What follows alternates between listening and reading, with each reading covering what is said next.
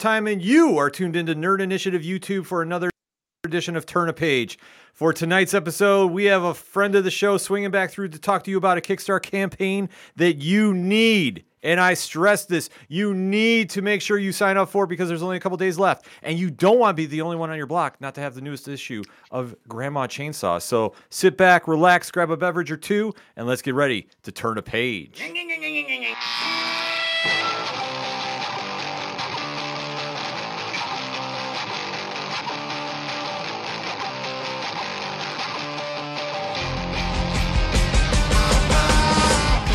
Welcome to Turn a Page, the official comic book club for Nerd Initiative. Each week, the NI Bullpen will be covering the world of comics, talking to creators, deep diving into some fantastic stories, and much more. Now let's hand it over to the team and turn a page.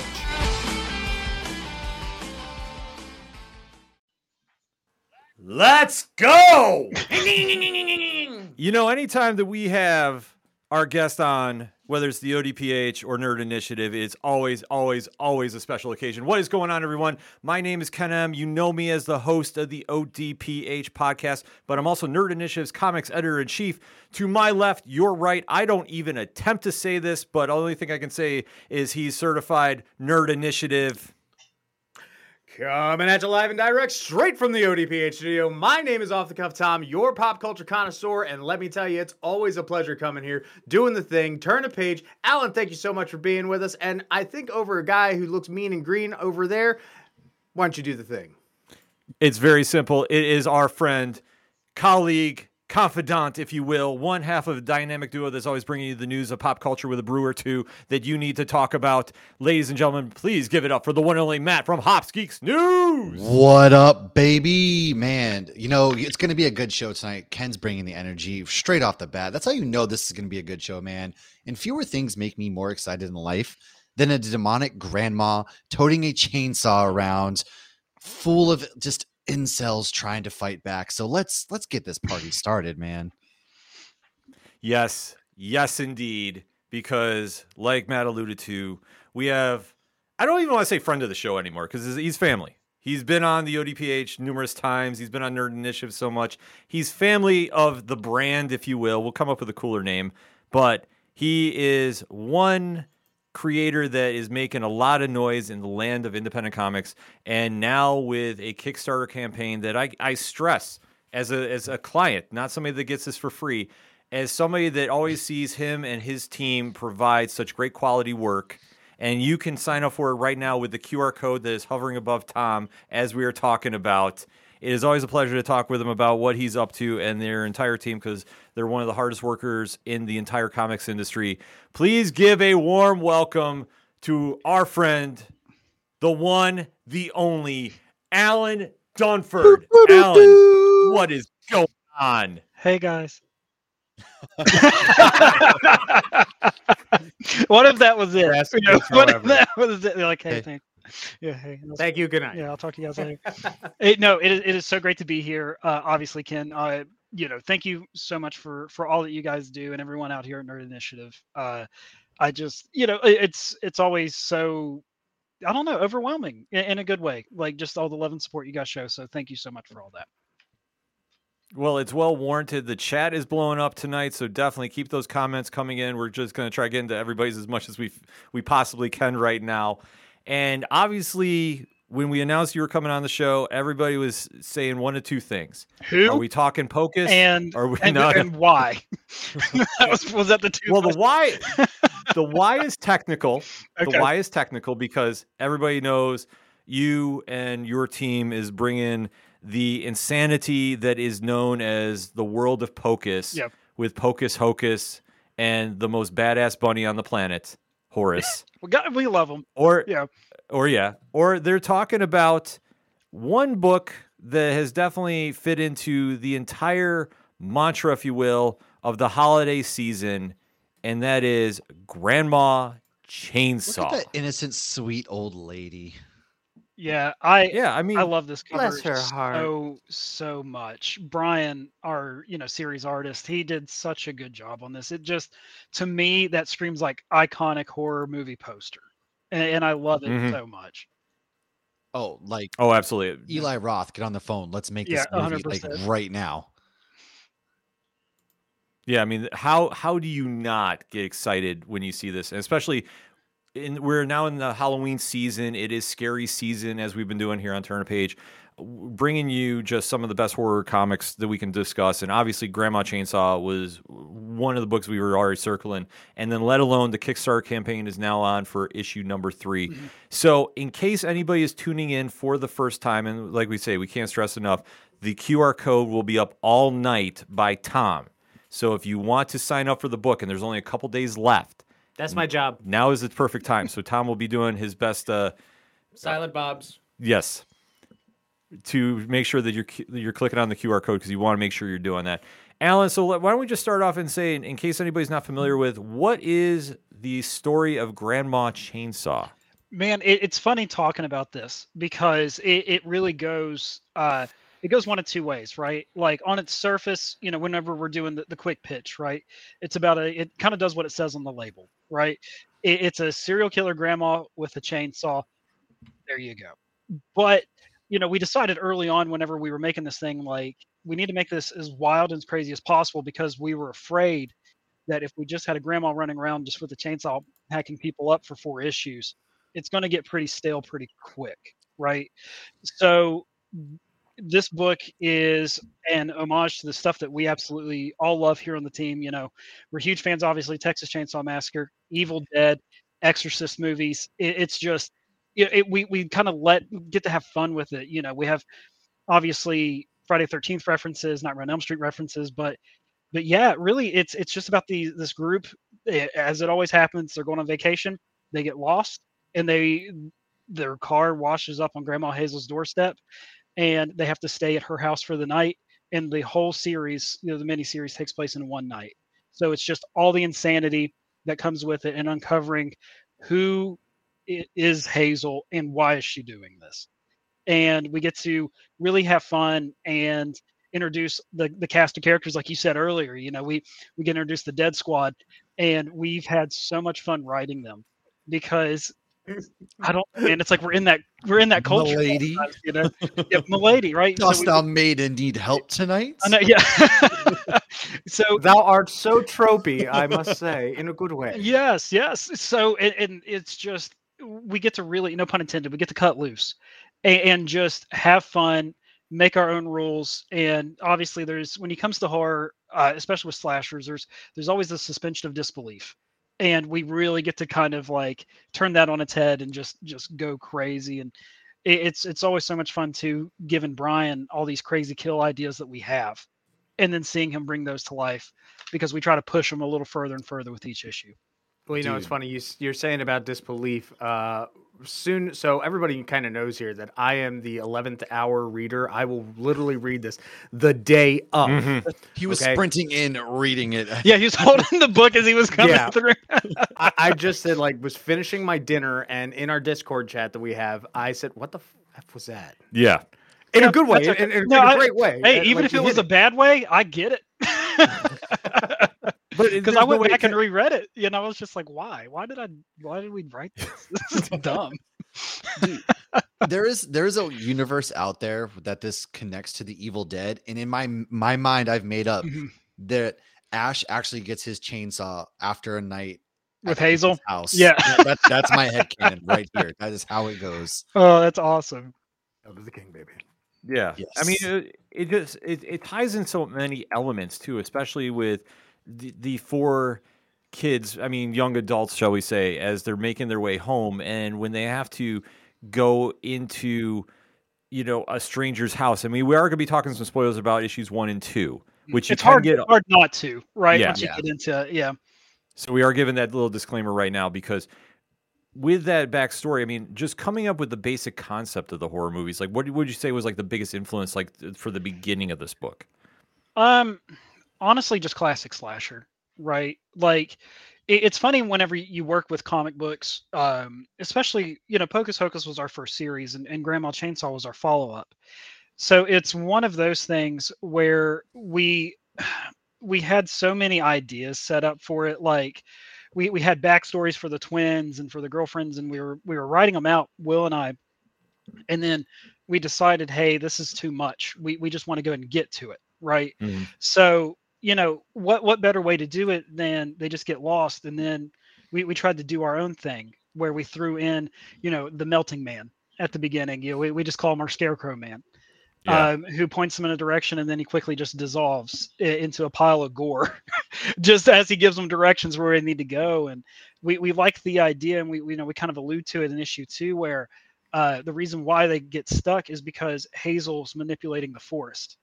So Mm. it's things like that we try to really draw in, like things that we're all a fan of, like the supernatural elements of everything, and it just helps, like it gives that much more character to everyone that's involved with it too, and it gives a little bit more mystery of what's behind Hazel instead of just this mindless geriatric killing machine. Well, Yeah. you guys, you hit on a lot of the old slashers, like you kind of just mentioned that is your, what kind of inspiration, and you hit it on, like they go to get gas. We saw Yep. that in Texas Chainsaw Massacre, and then we go, and from there, they end up on the house. We got the couples, and you always have like the one girlfriend who's kind of like gets them in trouble with her mouth, and then they go into separate rooms and things like that, and you follow the tropes. However, what you guys also do is you spin it on its head almost, and you just make it like this suspenseful, she's stalking them type deal. But there's also like a comedic element to it, which you get kind of from like Evil Dead in the mix, and it's honestly just like this perfect witch's brew of horror and comedy. Well, thank you. Yeah, because when we were writing this, obviously we want to draw inspiration from every source that we can, and obviously horror movies is a huge one, right? I was raised by my grandparents, so I was able to throw in a lot of jokes from that because, growing up on Golden Girls, Game Show Network, Flintstones Alan, cartoons. do we need to talk? Is there like some repressed trauma coming out of my angle? Dude, no, here's the thing, man. My grandma is an There goes my angel on notes. earth. Yeah, no, right? Yeah, my grandma's an angel on earth, man. She is like the best lady on the planet, and I will fight anyone that says their grandma's better. But like, it's just funny because Mike Hazel in it is actually named after my great grandmother in this book. And I remember whenever I told my grandma that, because my grandma is probably at fault for the reason that I am the way that I am, because she laughs at all the stupid stuff I say and do. So she just kind of, she really just eggs me on. And I remember I told her, and she has such a good sense of humor. She laughed so hard whenever I told her about all this stuff, So it's stuff like that. But, because, I grew up with them when I was about 8, and just having that new versus old mentality, especially going to school and talking to other kids, they weren't into the same stuff that I was watching. Right. So it's just funny just to kind of put it that way and draw your influences that way and be able to make jokes. Like, we make the joke in issue 2 about a desk. They don't call it a desk. They call it a Davenport. Mhm. And that's what I had growing up. That's what I knew it as. So it's just, like I said, it's just little stuff like that. It was one of those moments where I had like that Family Guy. Yes, Stewie, it's the Davenport. Yes. Yeah, exactly. Yeah, exactly. Yeah. So Because it's just, I don't know. It's just great. Like, it's just fun just to also be able to poke fun at yourselves too, because again, I throw that same joke in there. One of the characters says, actually, babe, it's called a Davenport. And she's like, how do you know that? And he's like, I was raised with my grandparents. That's me making fun of myself. So it's little stuff like that we like to put in there too.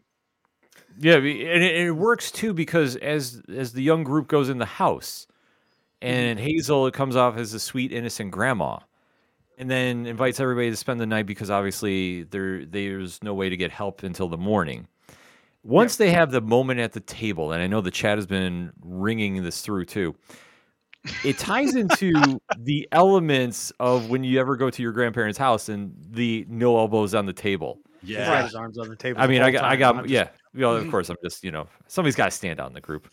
But with that said, I mean, Alan, oh, great. Here we go. Now I'm looking for somebody to come run in with a chainsaw. Yeah. But Alan, when you're going through this, I mean, especially too, you're just relying so much on those great memories you have growing up, when this plays out. And then especially when you get to write the 4 characters as they're now trying to figure out why this sweet, innocent woman is really not all that she seems. Like, describe that kind of moment for us. Yeah, because I think first off, shout out, that's our letterer and designer, Dave Lentz. And hey! So everyone also needs to curse this man because he's responsible for the majority of Fury Chan's dialogue. Because we'll write the dialogue out, and then he'll morph it because he has read so much Thor in his day that he changes everything just to fit that way. So hats off or middle fingers to Dave, however we want to do that. I don't know. I'm a theater No, kid. don't encourage so him. to have Don't that- encourage him. Don't encourage him. Do it. Uh, I'm a theater kid, yeah. so hearing this kind of stuff, I love this shit. Oh yeah, dude.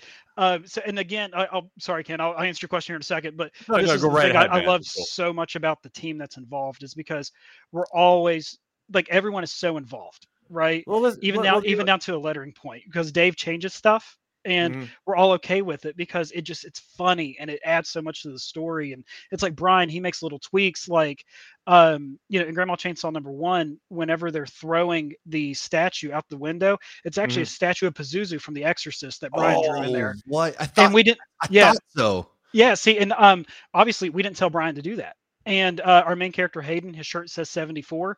It's the year Texas Chainsaw Massacre came out. So like it's just little stuff like that we all we're throwing in there. But okay, so sorry guys, get off track. Going back. No, So, no, yeah, I love that actually, stuff. Cuts, man. I love that Yeah. stuff. Actually, well, let's segue a little bit to talk about your team. Like, when obviously you team up with Will and Brian, but like, let's kind of do a deep dive about your team here. I mean, when everybody came together, what was kind of the reaction to this story? So I think we introduced this story after Pocus 3 because obviously we didn't want anything to get stale with the team, and I love Brian's drawing so much. Like, and I always tell Brian this because at this point I feel like he thinks that I'm lying to him, but I'm a huge fan of Brian. Like, I'm a fan first, and then we work together second. So it's how I view our thing, right? And it's great that we got to become really good friends out of this too. But watching Brian and all of us get more comfortable with each other as we're working on Pocus, and then seeing how Pocus 3 is. I was like, man, we really got to do like something horror with Brian, just because I think that he just understands it, he gets it. And I remember, I don't think I finished even typing up the message because I said, Brian, I have an idea for a horror comic, and it's just called Grandma Chainsaw. And as I was typing up the small about, he sent back, great, Alan, when do we start? It's something like that. And it was, like I said, it was just perceived so well. And then, of course, shout out to the late and great Jason Smith, our colorist that was on issues 1 and 2. Jason spent so much time trying to make it look grainy. And he wanted it to look like it was a grindhouse film that jumped into the pages of a comic book. And that's why he wanted to kind of give it like that little, what's the word I'm looking for? Like kind of fuzzy filter. Well, when you think about like those early 70s movies, that's kind of like the aesthetic that they have, right? Yeah, it's like you need a shower after you wash it, right? Yeah. So it's one of those things too. And yeah, Jason really knocked it out of the park. And obviously Carrie Salveo has stepped in as our colorist now. And she's really continuing right where he left off. And it's just awesome to see that camaraderie too, and how much detail she's putting into it to make sure that, his work is still being honored even after, his passing. So, but again, yeah, the team was immediately yes. And I don't know why they said yes, but we're having so much fun doing it. For that reason right there. Well, I mean, that's the whole thing. Everybody's enjoying what they're doing, and especially you see that unfold here. I mean, that's just something to, just relish, because if you can all get together and come to an idea of where you want to go with the story, and especially the story borrows so many different elements from classic horror movies that we see, but it's also personalized. Like you talk about your relationship with your grandma, and obviously everybody else involved. And I mean, obviously our deepest condolences, to Jason and his family, to see his, impact on this book too. You have so much going on with this that it just really pours out. That it's not just like a normal book, right. This really just has such a personalized feel to it. Yeah. And again, like we wanted it to be one of those things where you can have so much fun with this thing, but we still wanted it to be relatable, but not relatable in a, yes, Lava Drake, I agree with you so much on that one. But yeah, like we wanted it to be relatable in the sense of like, I know someone like that too, right? And that's why I think that's where really the Dead Squad came up. So, yeah. Because I remember whenever Will and I we were talking about it, we needed to really ramp up the body count. that was the whole reason for the Dead Squad. And I think you kind of know it whenever you see them. You're like, oh great, these people are all going to die. So it was, Yeah. we really wanted to try to ramp our body count up. And before we're like, well, how do we do that? And Will came up with the idea originally to have like a bunch of like mountain men that were kind of like waiting in the woods and stuff like that. And I said, no, that's been done before, but how do we make it our own? And then it's just that, like, we just make them into LARPers. And then it just took off from there, and then it just wrote itself.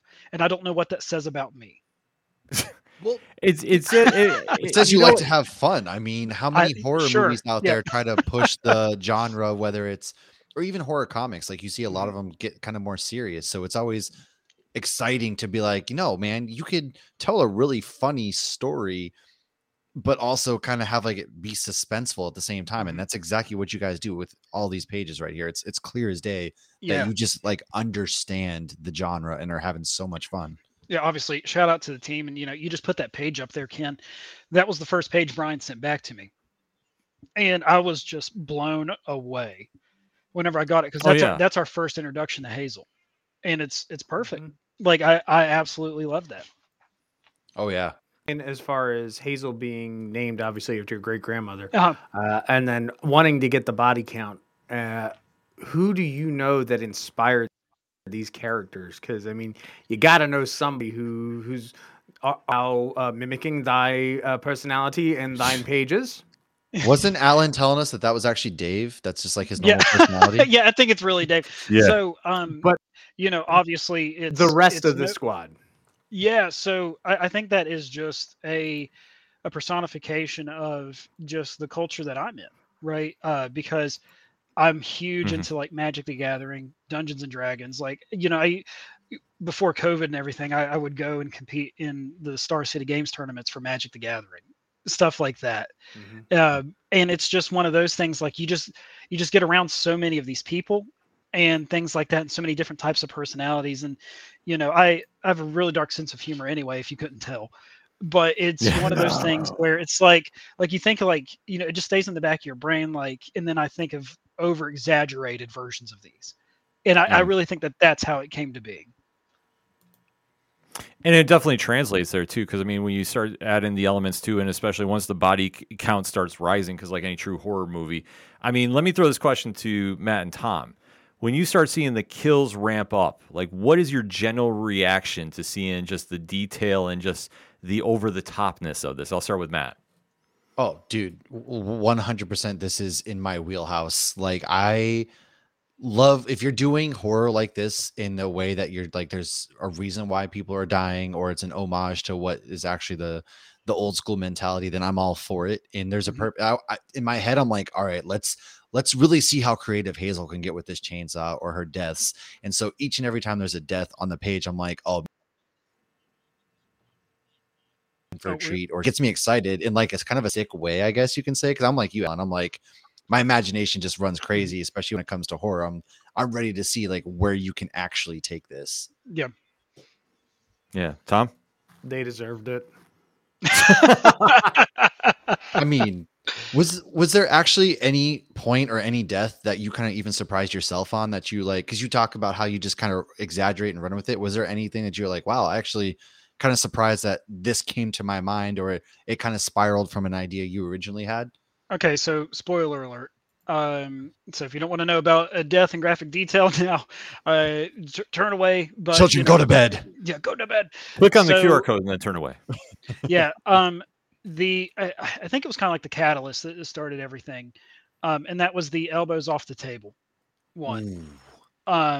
Because we knew how we wanted her to die and the reasoning for it. Like, and we wrote it in the script. Written in blood on the wall says elbows off the table.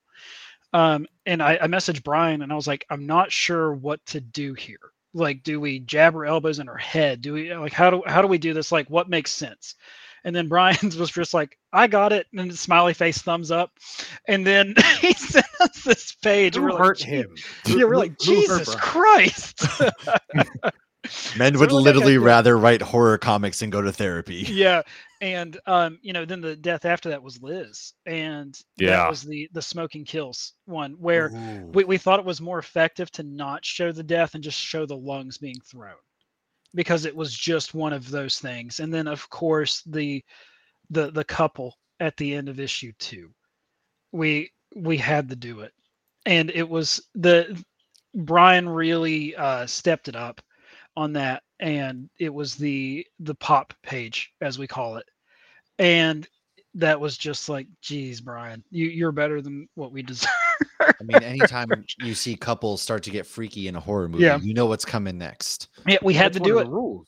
I mean, It's a we had rule, to do yeah. it. Yeah. They had Yeah, to mess with the absolutely. Davenport. I mean, once I that know, came dude. out, I was like, Do you know how hard it is to wax one of those? Because Well, they did get waxed on it, but like it was one of Yay, those but things. Yeah. someone But was picking yeah. it up.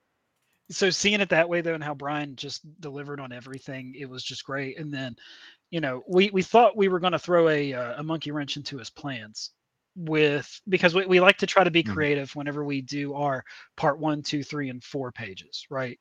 So part 1's just the blood splatter. It says part 1, part 2 she's knitting human skin, and then part 3 we have one of the characters, and it's shown on the preview pages for the Kickstarter. She's being torn apart, and her guts read part 3. So it was just one of those things where we're trying to be fun and stylized with it, and so it doesn't get boring. And early on, one of the decisions that we made was to treat Hazel like a Hannibal Lecter character. And what we meant by that is Hannibal Lecter's only in Silence of the Lambs for like 20 minutes, Yeah. but he's the thing that you remember the most, right? You think Silence of the Lambs, you think Hannibal Lecter, because every time he's on screen, it's so powerful.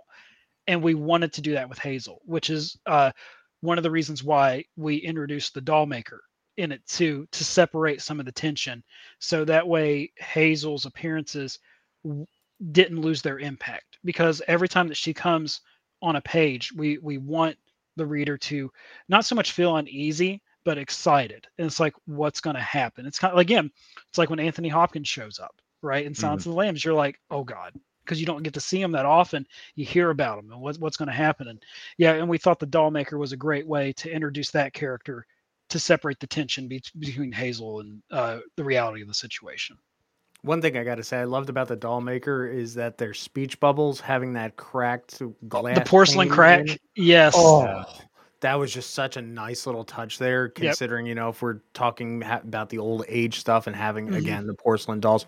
Beautiful, nice little detail. yeah. Yeah. Thank you, Dave. Yeah, definitely. That was all him. Well, it also reminded me of like Chucky too, like you just a bunch of these dolls like trying to like going after your ankles and things like that. And it's like Yep. the old adage of how many people, like how many kids do you think you can beat up? How many like preschoolers do you think you can beat up? Back on like the old schools kind of mentality of just, playground talk. So it was definitely like an additional horror element that I found that I wasn't expecting. And it was a lot of fun and a great. Yeah.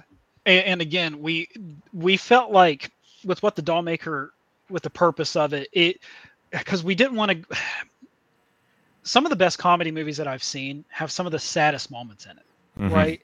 And they're grounded so heavy then into, I guess, just the emotional situation that's going on. Whether it's in a comedy movie or a horror movie, and we wanted to try to drive that point home, and that was the purpose of the doll maker. We wanted the doll maker. For those who don't know, we have a character in it who is a giant marionette that makes small porcelain dolls out of all of Hazel's victims that have been there.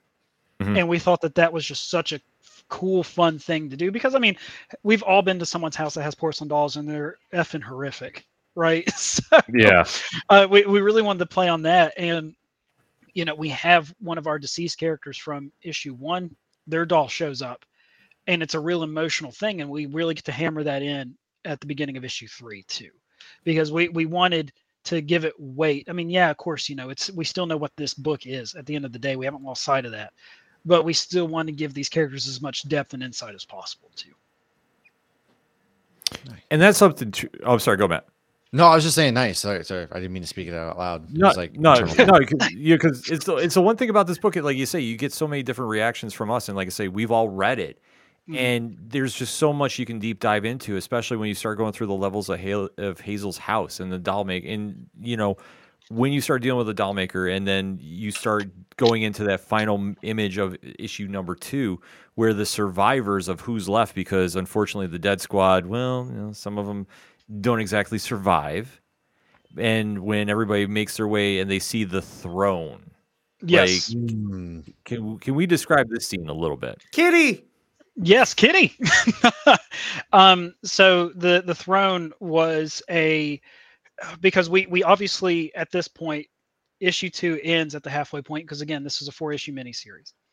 We knew that we have to start giving you something, right? We knew we have to start giving the reader Hazel's more than what she seems type deal. So we wrote it in there for the throne of bone to be the last thing they see in Hazel's room when they break in, because they're trying to escape from the doll maker. And you get to see more of it at the beginning of issue 3. And it is such a cool thing that Brian did. I won't say it because we didn't put those in the preview pages. That's actually the first 3 pages. So we get a little bit more of a look inside of Hazel's room and kind of a little bit of a hint on where this thing's going to. And the whole thing takes place, again, we're trying to be smart. I don't know if we were, but we were trying to be smart with what we were doing, because the whole thing takes place in one location. Aside from them being in the woods for a little bit, the whole thing takes place inside of Hazel's house. So the end of issue 3, we give you a pretty big bomb that leads into issue 4 with what this whole thing actually is. Ooh. Yep. Ooh. Very enticing, and especially too. That's a very good reason to click on the QR code right here, folks. I mean, there's even an option to where if you missed issues 1 and 2, you can play catch up, get those, and then go roll right into 3. Yes, that's true. Which we are very fortunate enough. We do have some preview art for issue number 3, but I first want to show this cover by Brian Bolando, who, like I say, this is just so vintage horror. Yes, absolutely.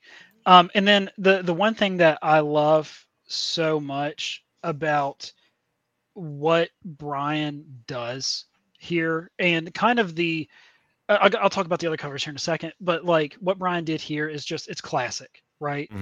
You know what this is, and the more I look at it, the more I love it, with all the blood coming out from underneath the house, and that's kind of a hint on where this whole thing's going.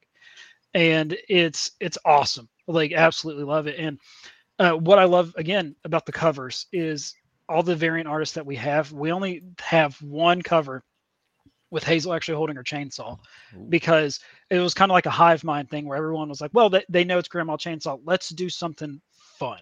Let's do something crazy. So we even have a cover, with the doll makers making process.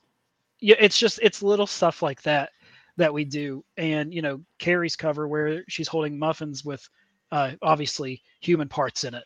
Yes. Was there any?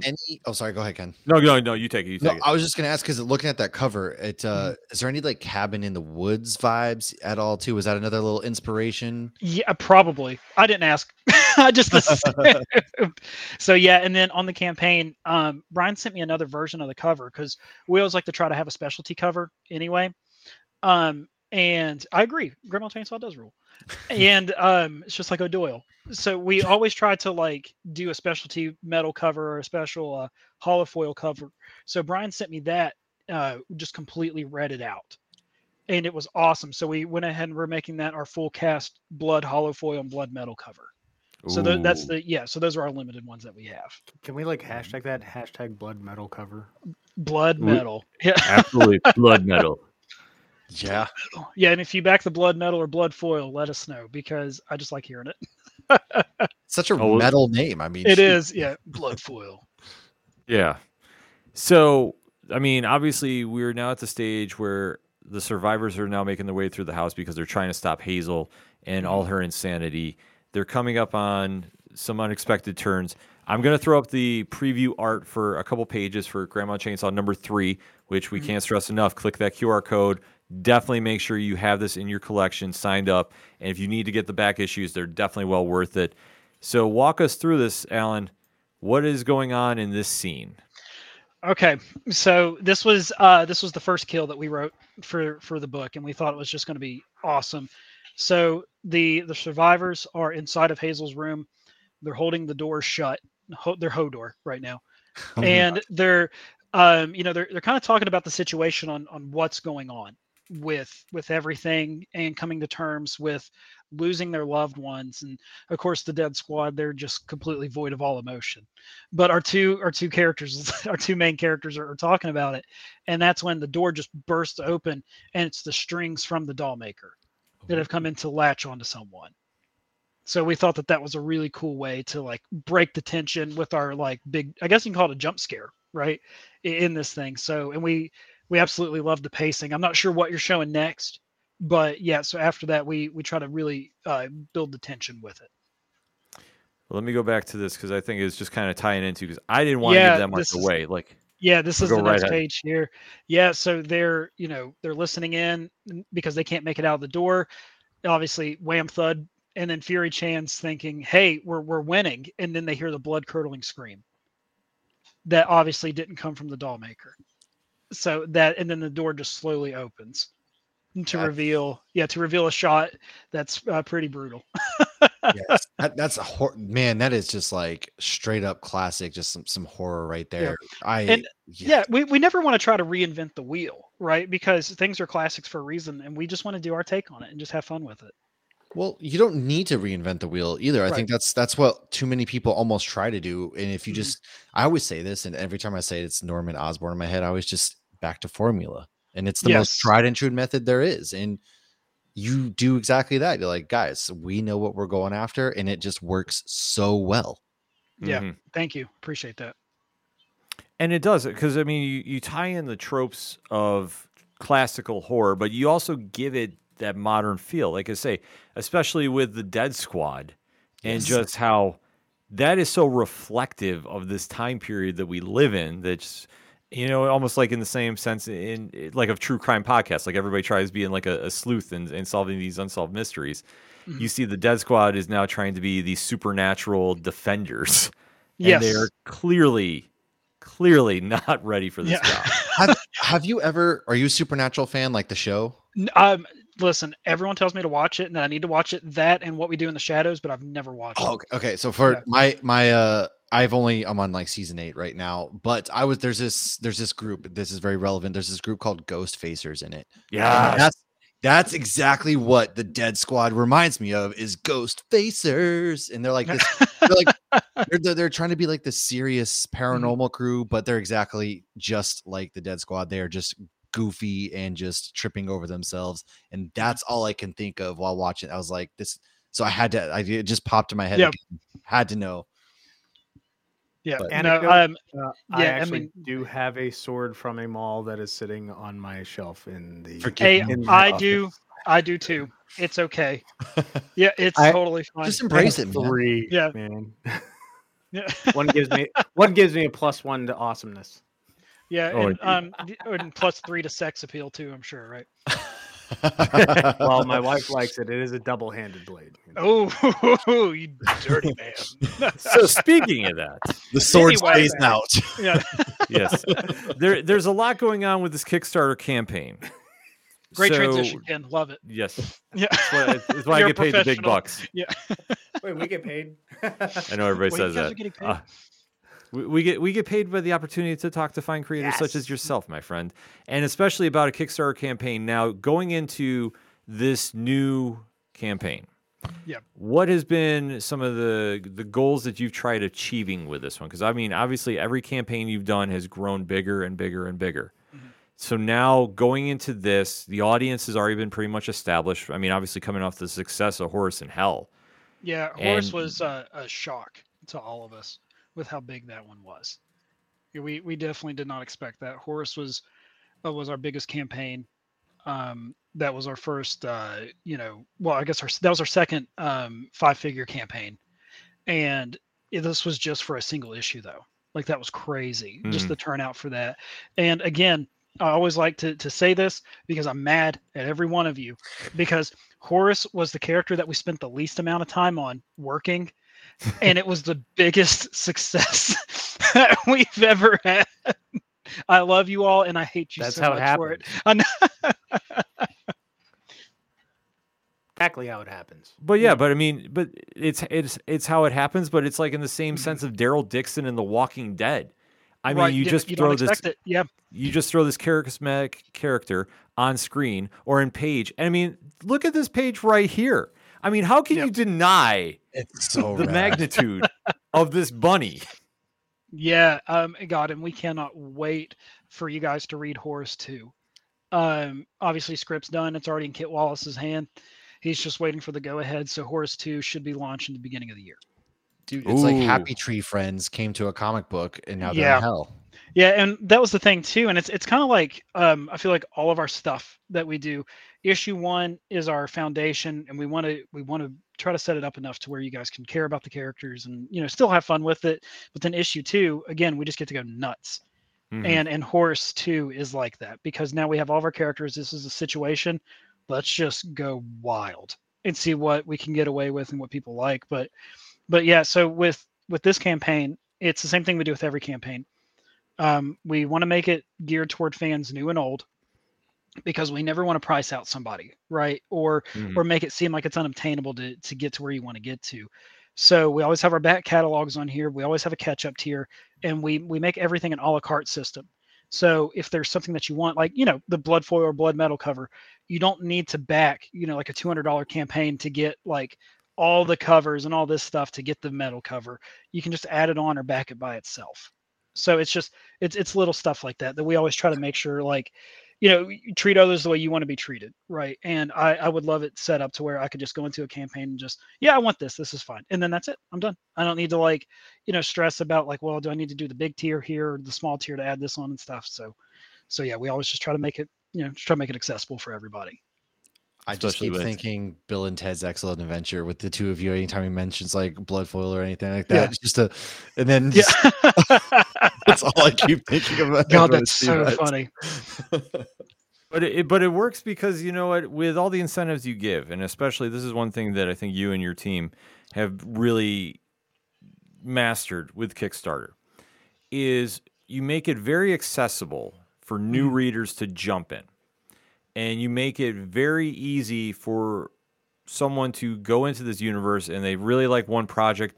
It's very cost efficient to go get into another project. So like if somebody wants to dabble into the universe of Pocus Hocus from this, it's very easy to jump in. And it's not something that's going to break the bank. And especially in this day and age where we as comic fans have so much out there that it's really almost like, what is the most bang for the buck? And especially for what you offer, I mean, is something that you're going in each campaign going, okay, can we make it more cost effective but still offer more? Or is just, it's just kind of like, okay, we take a list of what we did work last time and now, okay, we want to go this route with this. Yeah, so we learn with each campaign. We learn what works, what doesn't. Granted, Horus was its own, Horus and Hazel crossover. That would, I think my own head would explode if we did that. But it's one of those where, we learned that like, okay, so issue 3, Grandma Chainsaw, it's going to do okay, but we, obviously we're going to keep pushing because the Kickstarter, I guess what we learned with Pocus Hocus #4, because that's when we introduced the trade to it, because it's the first 4 issues together as well as the individual one. We unlocked a new audience there because a lot of people we found out just wait for the trades to come in or the finale issue, things like that. So that's another reason why we're also really excited too for Grandma Chainsaw #4's campaign, because Brian's going to immediately start working on that after this is done, because we were ready to wrap up the issue, and not ready to wrap it up as in like, oh, thank God this is finally over. But we're just so excited for you guys to see the conclusion of the secret we've been having to keep deep inside of our chests since we've been talking about this thing for like a year now, right? Yeah. So, oh God, I'd never forgive myself. So it's one of those like, it's all right. It's between us. We won't Yeah. say anything. yeah, we're not live or anything. You, us, and the rest of Yeah. the world. but again, so we're going to be able to do so much especially on the 4th run, because we're going to have our typical variant covers that we're going to have for Grandma Chainsaw #4, but then we're going to have the trade paperback, and then we're going to have a hardback special edition of it too.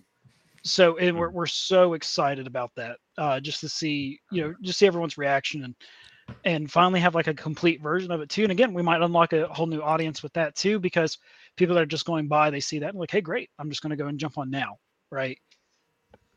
No, absolutely. Yep. Now, do you think that by publishing everything out through Kickstarter, it gives you the creative freedom to do really what you want, or do you feel as if because you have so many people pushing you and backing this, you have to do it for them? You know what I mean? Yeah, so that's an answer to yes to both, right? Like, it's cool that you have the creative freedom, but we're also keeping in mind, and it's a good pressure to put on ourselves as I guess just creators, and obviously I'm including everyone on the team in this, but we're always trying to push ourselves, and we hope that as a reader, that's evident in each issue of a book that we read, because obviously we want Pocus 2 to be better than Pocus 1. We want Pocus 3 to be better than Pocus 2. And the same thing goes with Grandma Chainsaw. We hope that you love issue 4 way more than you liked issue 1, because that means that we pushed it and we really encapsulated everything in the series that we were trying to do. And again, that's something that we always have in mind for what we're doing and why we're doing it, because without the support of you guys, the readers, the backers, I wouldn't be talking to you guys today. And it's the truth of the matter, right? Because I'm only as strong as my support system, and I still cannot thank everyone enough that always shows up for each campaign that we do. Well, go ahead, Matt. I was just gonna say that's an excellent point that it almost gets lost sometimes with a lot of creators. Is that at the end of the day, without everybody who shows up for your campaigns and stuff like that, like you would, and it's very evident that you were very appreciative of that, and also do your best to give back to that, which can sometimes get lost in the shuffle. And it's very, very evident that you guys are all about everybody out there who is just a fan, and it's a two-way street. Yeah, like we love hearing from people too, and we love addressing anything too. Like, especially like if anyone just wants to be like, hey, love the book, that means more than to us. Like, because a lot of times, it's funny because I always, after we finish the book, I send out the PDF and then it goes to print. But whenever I send out the PDF, I'm always like, come on, somebody, just tell me they liked it or tell me they hated it. Like, just give me some response. But usually 99% of the time, we don't hear anything. We just hear, got it, thanks. But still, it's like, at least they said that. It's in their hands. Yes. With everything that's going on with the Kickstarter and all the great add-ons and everything. I saw one that was really, really cool here. A really, again, a bang for your buck kind of deal. You get to possibly be drawn into the book in issue 4. Yeah, that's already gone. That was gone day 1. Oh, I was gonna offer Ken up. Just saying. Yeah, offer myself up. Well, I already put Ken in a book. I put him in Roseblood Manor #2. He gets skinned alive in it. Dude, I'm so jealous. It's like my dream to be killed in some sort of horror movie or something. Well, you stick with me, kid. You'll be all right.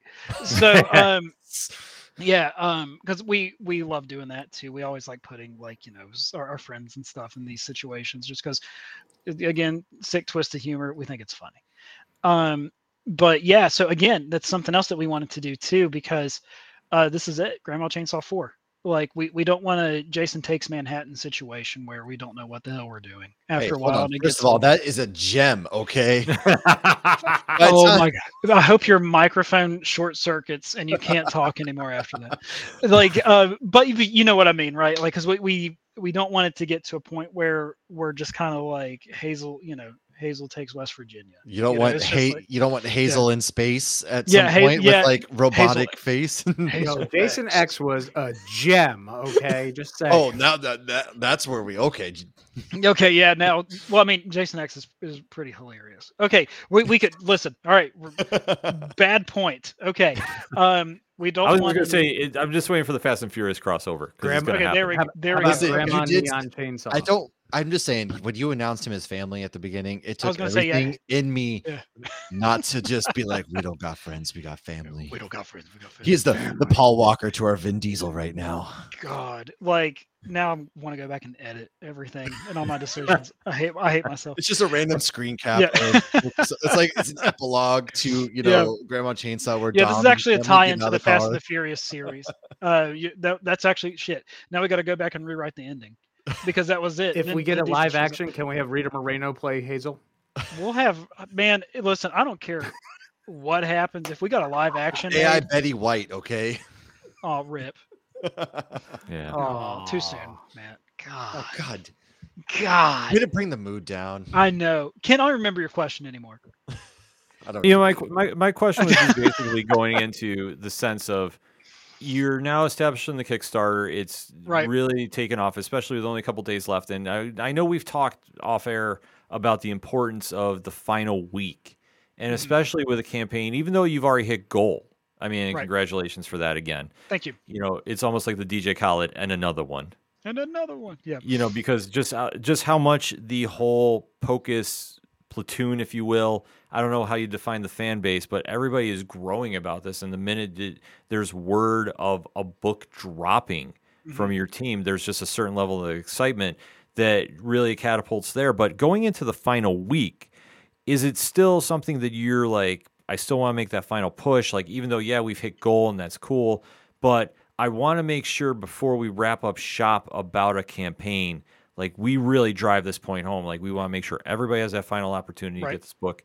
And really, like, what is kind of your mindset going into this? So yeah, what I've learned throughout Kickstarter is your biggest days are the first 48 hours and the last 48 hours. So that's kind of like, in my opinion anyway, from what we've seen. Granted, there's other books out there that obviously they operate by their own set of rules and everything, but there's like that lull period in between, and then because everyone sent out an email in the last 48 hours, like, hey, you got 48 hours left to back this book or whatever. So then that's when we see another jump too. So obviously we want as many people as possible hopping in and joining us for this ride, because I don't like to promise a lot of stuff, but I would if I were a betting man, I would bet you'll have fun reading this. So it's again, it's a love letter for so much on this team and the stuff that we're doing. And it's also a good way to follow us and see all the crazy stuff that we're doing, because we want you on this campaign because we want to see you guys there for the finale of this run. And then we're going to get into Pocus 6 and Horus 2. So who doesn't like that? Exactly. Yep. I mean, I was going to say, like, what's the future plans holding for you? But obviously, Pocus 6, we're going back to finish what started in hell, and and Horus 2.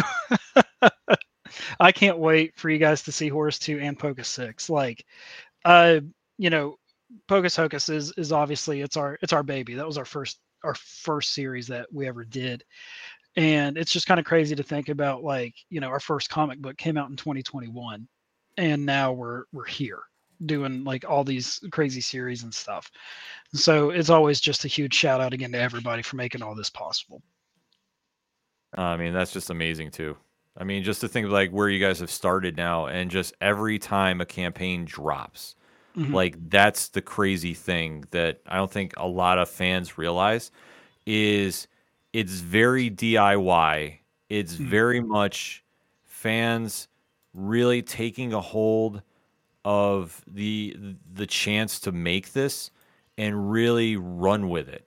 And especially in this day and age too, with Kickstarters, it's like it's a great way to get a story out that proves like you don't need to go to a major publisher, that you can do this on your own, and the story is good and the fan base is behind it and they want to drive this home, they have that opportunity to. And especially that is just something that I'm seeing more and more of, especially coming back after New York Comic Con. You're seeing a lot more Kickstarter, a lot more campaigns going, and you're a lot more artist owned. Yes. Too.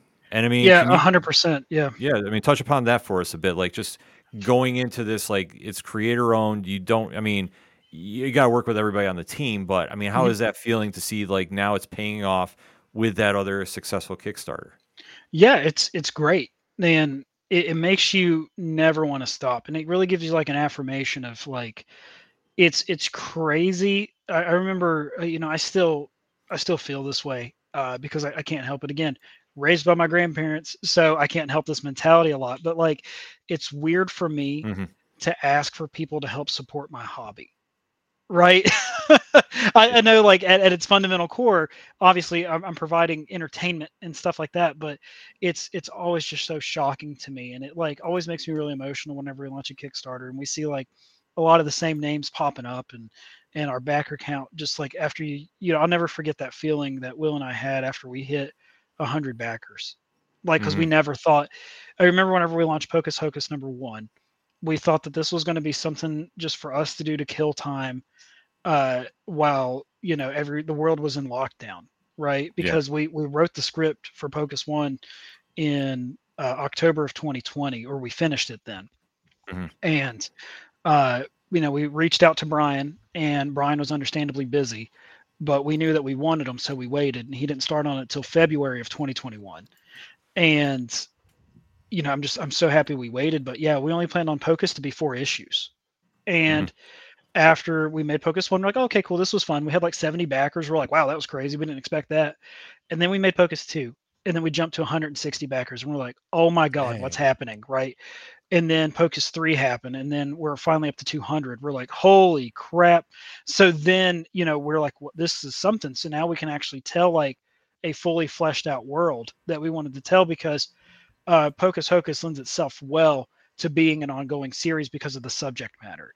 And then we made Grandma Chainsaw with the full intentions of that one only being 4 issues. So yeah, again, we have that freedom being creator owned. We have that freedom of doing it this way. And if someone bigger ever comes along and they see this and they say, hey, we want this, we're like, okay, cool, it's already done. And this is all the stuff we have laid out for it. So take it or leave it. Yeah. And especially too, like I say, you're seeing just such a growth in that. And especially in this day and age. Like I said, to be a part of it, and especially as much as you have gone with that. And now, like, with another successful campaign ahead, what is the future for Alan Dunford and company? A lot. Because, obviously, Brian Belondo, Carrie Salveo, Kit Wallace, all 3 of them have been just so fantastic to work with. And, again, a huge shout out to Jason Smith. His wisdom and guidance whenever we first started was invaluable when it came to coloring and everything like that, because Jason worked with DC and Marvel. Jason's done a ton of crap. And it was just so awesome just to, let him guide us and stuff. And we're always trying to learn. And I think that's the most important thing. And that's even everyone who's on the art team, lettering, and even Will and myself for writing a lot of this stuff. I know that we all want to be better. So it's never that we're getting stagnant in our position. We just want to be the best that we can be for the reader. And with all the books that especially we have coming up, again, I mentioned Pocus 6, Horus 2, Grandma 4, but then the stuff that's in development, we're working on a one-shot horror story called Beneath the Lighthouse. Let's be honest, is it going to be a one-shot? You're going to write it. It's going to be good, and they're going to want more. Beneath the Lighthouse will be a one-shot. Now, the other one is called Deacon Dan's Famous Chili. And that one's going to be a mini series. It's about a church deacon that keeps winning the church chili cook-off every year, but he's got a secret ingredient. Hell yeah. Soylent Green. I'm so in the bag. I am so in the bag. So yeah, Deacon Dan's Famous Chili is it's our Dexter meets Sweeney Todd. And we just want to have, again, we love these crazy ideas that we don't think could work in a lot of situations, but we want to try to make them work. And then we're working on a graphic novel too called One Sunday Afternoon, and it's a little fun detective story that we're doing. So yeah, so I mean, like we have a lot of stuff. We had a lot of stuff coming up, and we hope that you guys want to join us for the ride on this. Because better be joining this team for this ride. Absolutely. Yeah, do it right there. QR code. Let's go. If you've come away from this hour being like, then I think you really should just go touch some grass, because I don't know what else. Like, do you not find enjoyment in anything in life at this point? Well, or they Yeah. just heard me drone on and on about repressed issues, probably. Look, that's okay. This is group therapy right here, as Yeah. far as I'm concerned. Oh, exactly. All centered around a sweet grandma with a chainsaw. Yep. So proficiently. Nobody You know, can get like- like together quite like a sweet old lady. Yeah. I'm wondering, is that a Husqvarna? Is that Craftsman? Like, did we figure out? I couldn't get the rights to Craftsman now. Oh, that would have been amazing. Because, I mean, that could be something for the next Sales to the Kickstarter jump. campaign. Could be a Yeah. tie-in. Yeah, a plush hazel with, a fuzzy chainsaw. By the way, God, that'd be looking so at some of the art, I got one weird impression and I don't know if anybody else noticed this. Show of hands, who remembers Pee-wee's Big Adventure? Of course, man. Oh, yeah, duh. You guys Come remember on. Large Marge when she went Yeah. claymation? Like, I saw that and I'm like, had a moment though. So again, just kudos to your whole team. Like, you guys are just killing it over there.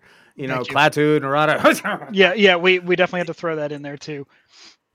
Nice. Just Yeah. because we love it. Yeah. It's a love letter. It's fun. It is. Absolutely.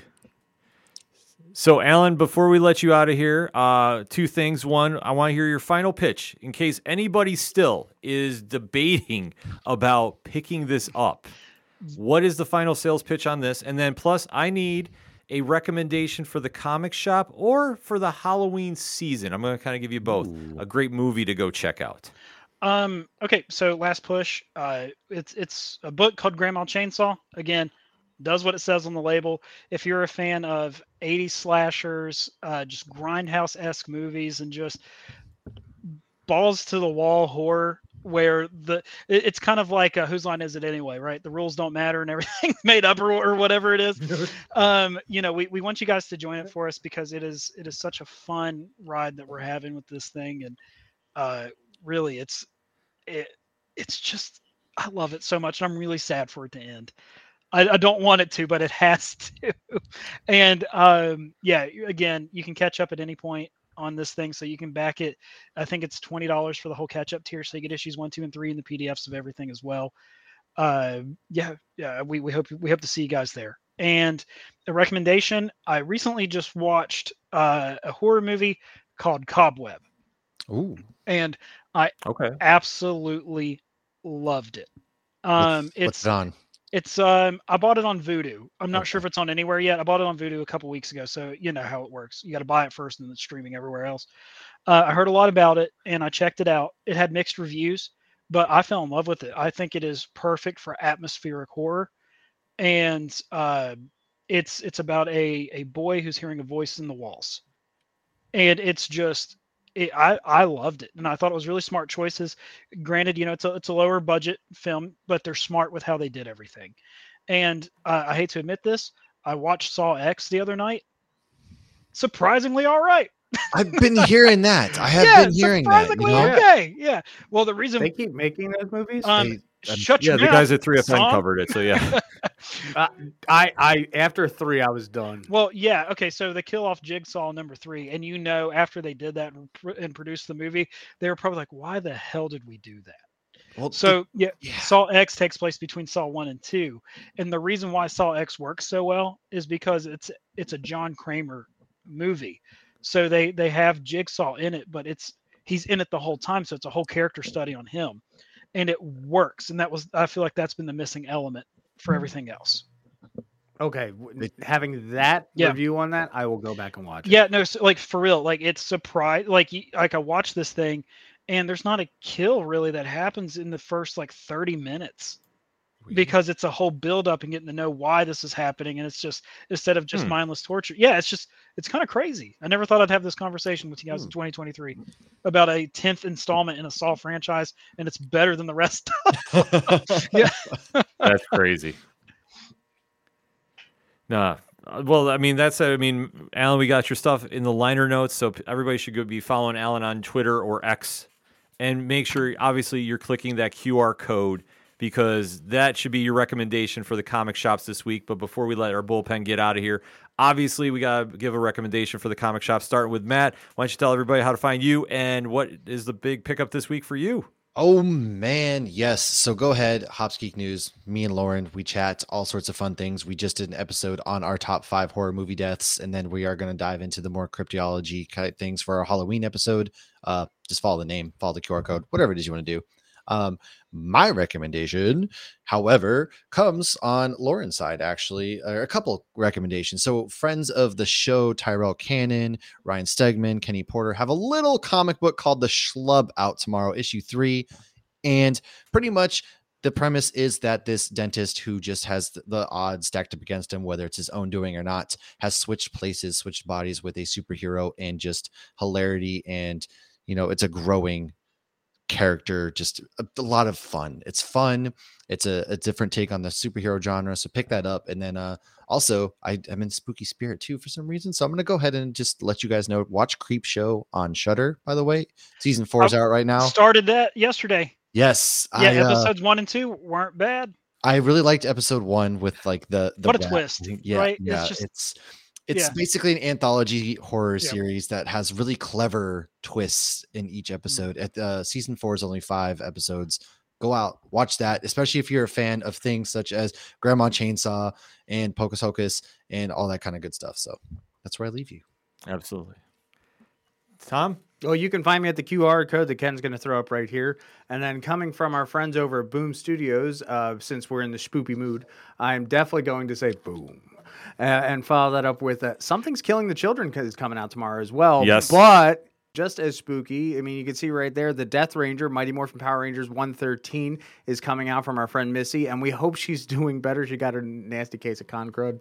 Yeah. Yeah. So definitely shout out to Melissa Flores, who, we have to reach out to. I think we do. Yeah, we have to shoot a line to her. Obviously, a lot of great books she has coming out. And if you have not been reading her Power Rangers run, holy smokes. She's playing with stuff like even I had at New York, I was even chatting with Ryan Parrott. Like, dude, where the hell is she pulling this stuff from? If for me as a Power Ranger fan going, dude, she's making some deep dives. Like even I go, wait a minute. So I'm having fun there. Yeah. And for me, obviously, anything and everything it is the ODPH, you can find it at odphpodcast.com or click on that QR code after you click on the QR code for Grandma Chainsaw number 3. Man, there is a lot of great books out this week. A lot. So no matter what publisher you're looking for, there is something. But there is a book that is out from DC Comics this week that I definitely want to give a big recommendation for, and that is Alan Scott, The Green Lantern, which Tim Sheridan and Cian Tormey take a very cool take on the original Green Lantern.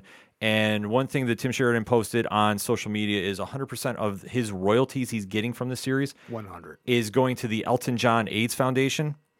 So for every book that you buy, it's going to charity. Like his royalties are going. This is a 6-issue run, if I remember correctly. Correct. So the issue is out right now. If you have not picked it up yet, make sure to go to your comic shops and go get this. Buy multiple copies. There's a few variant covers out there as well. It's a great story and one I give a very, very high recommendation to. So I can't stress that enough. Like that is my pick of the week. But there is so many others that you can start checking out. 9 a.m. Eastern Standard Time on nerdinitiative.com because nobody, and I mean nobody, is doing reviews like the Nerd Initiative bullpen. So if you need your comic picks, that is where you go to. Just make sure you're subscribed and followed as well as subscribe to the YouTube channel because there's a lot of things going on. A lot of new faces are going to be joining the Nerd Initiative team. So we don't want to reveal too much just yet, but we're going to see a lot more. Friends. What's that? I'm just kidding. I said secrets don't make friends, Ken. Jeez. This is true. This is true. But I want to wait till our one new member is going to be joining, but he's on vacation right now, so I don't want to do that. But definitely, if I do a shout out in this sign, I think a lot of us will know who we're talking about. So, but that being said, that's why you want to make sure you drop that on Nerd Initiative for the bullpen. And of course, we have to do the shameless plug for merchandise because otherwise our powers that be get very, very mad if we don't plug that. And you can see Matt, look at the wear that Matt is rocking right now. Do you want to be like Matt? Because I think you do. And I want to be like him. So you definitely got to get that Nerd Initiative swag out there. Create without fear is the motto. And that's what we do here at Nerd Initiative. And that's why I say easiest place to go contact us for anything is there right on the QR code. But we can't stress enough. That's why you got to click on that QR code after you click on the QR code for Eat, Slay, Love, hashtag Blood Metal. And we can't say thank you enough to our guest, Alan Dunford. Oh, no, it is thank always you, a guys. pleasure to talk Thank to you. Guys. No, it's always a pleasure to talk to you. You know you have an open door to swing back through here and just talk about whatever. And obviously, when Horus vs. Death Squad Blood Metal comes out, we definitely are booking that interview early, as well as all your future projects, because you and the rest of your team is one of the hardest working squads in the business right now, giving so much to the fans, and that's why we can't emphasize enough. It might sound like a broken record. I don't care. That is why you should go out and support them, because they're doing so much for you as a consumer, as a reader, and as a fan. If you're not getting on board with what they're doing, I am seriously questioning you. So that's why you want to make sure that you're doing as much as you can to support them. And as we say each and every week to close this show, when you're at a comic shop and you have a great issue in your hand and you see somebody struggling to find something, hand it off to them and tell them turn a page. We'll see you next week.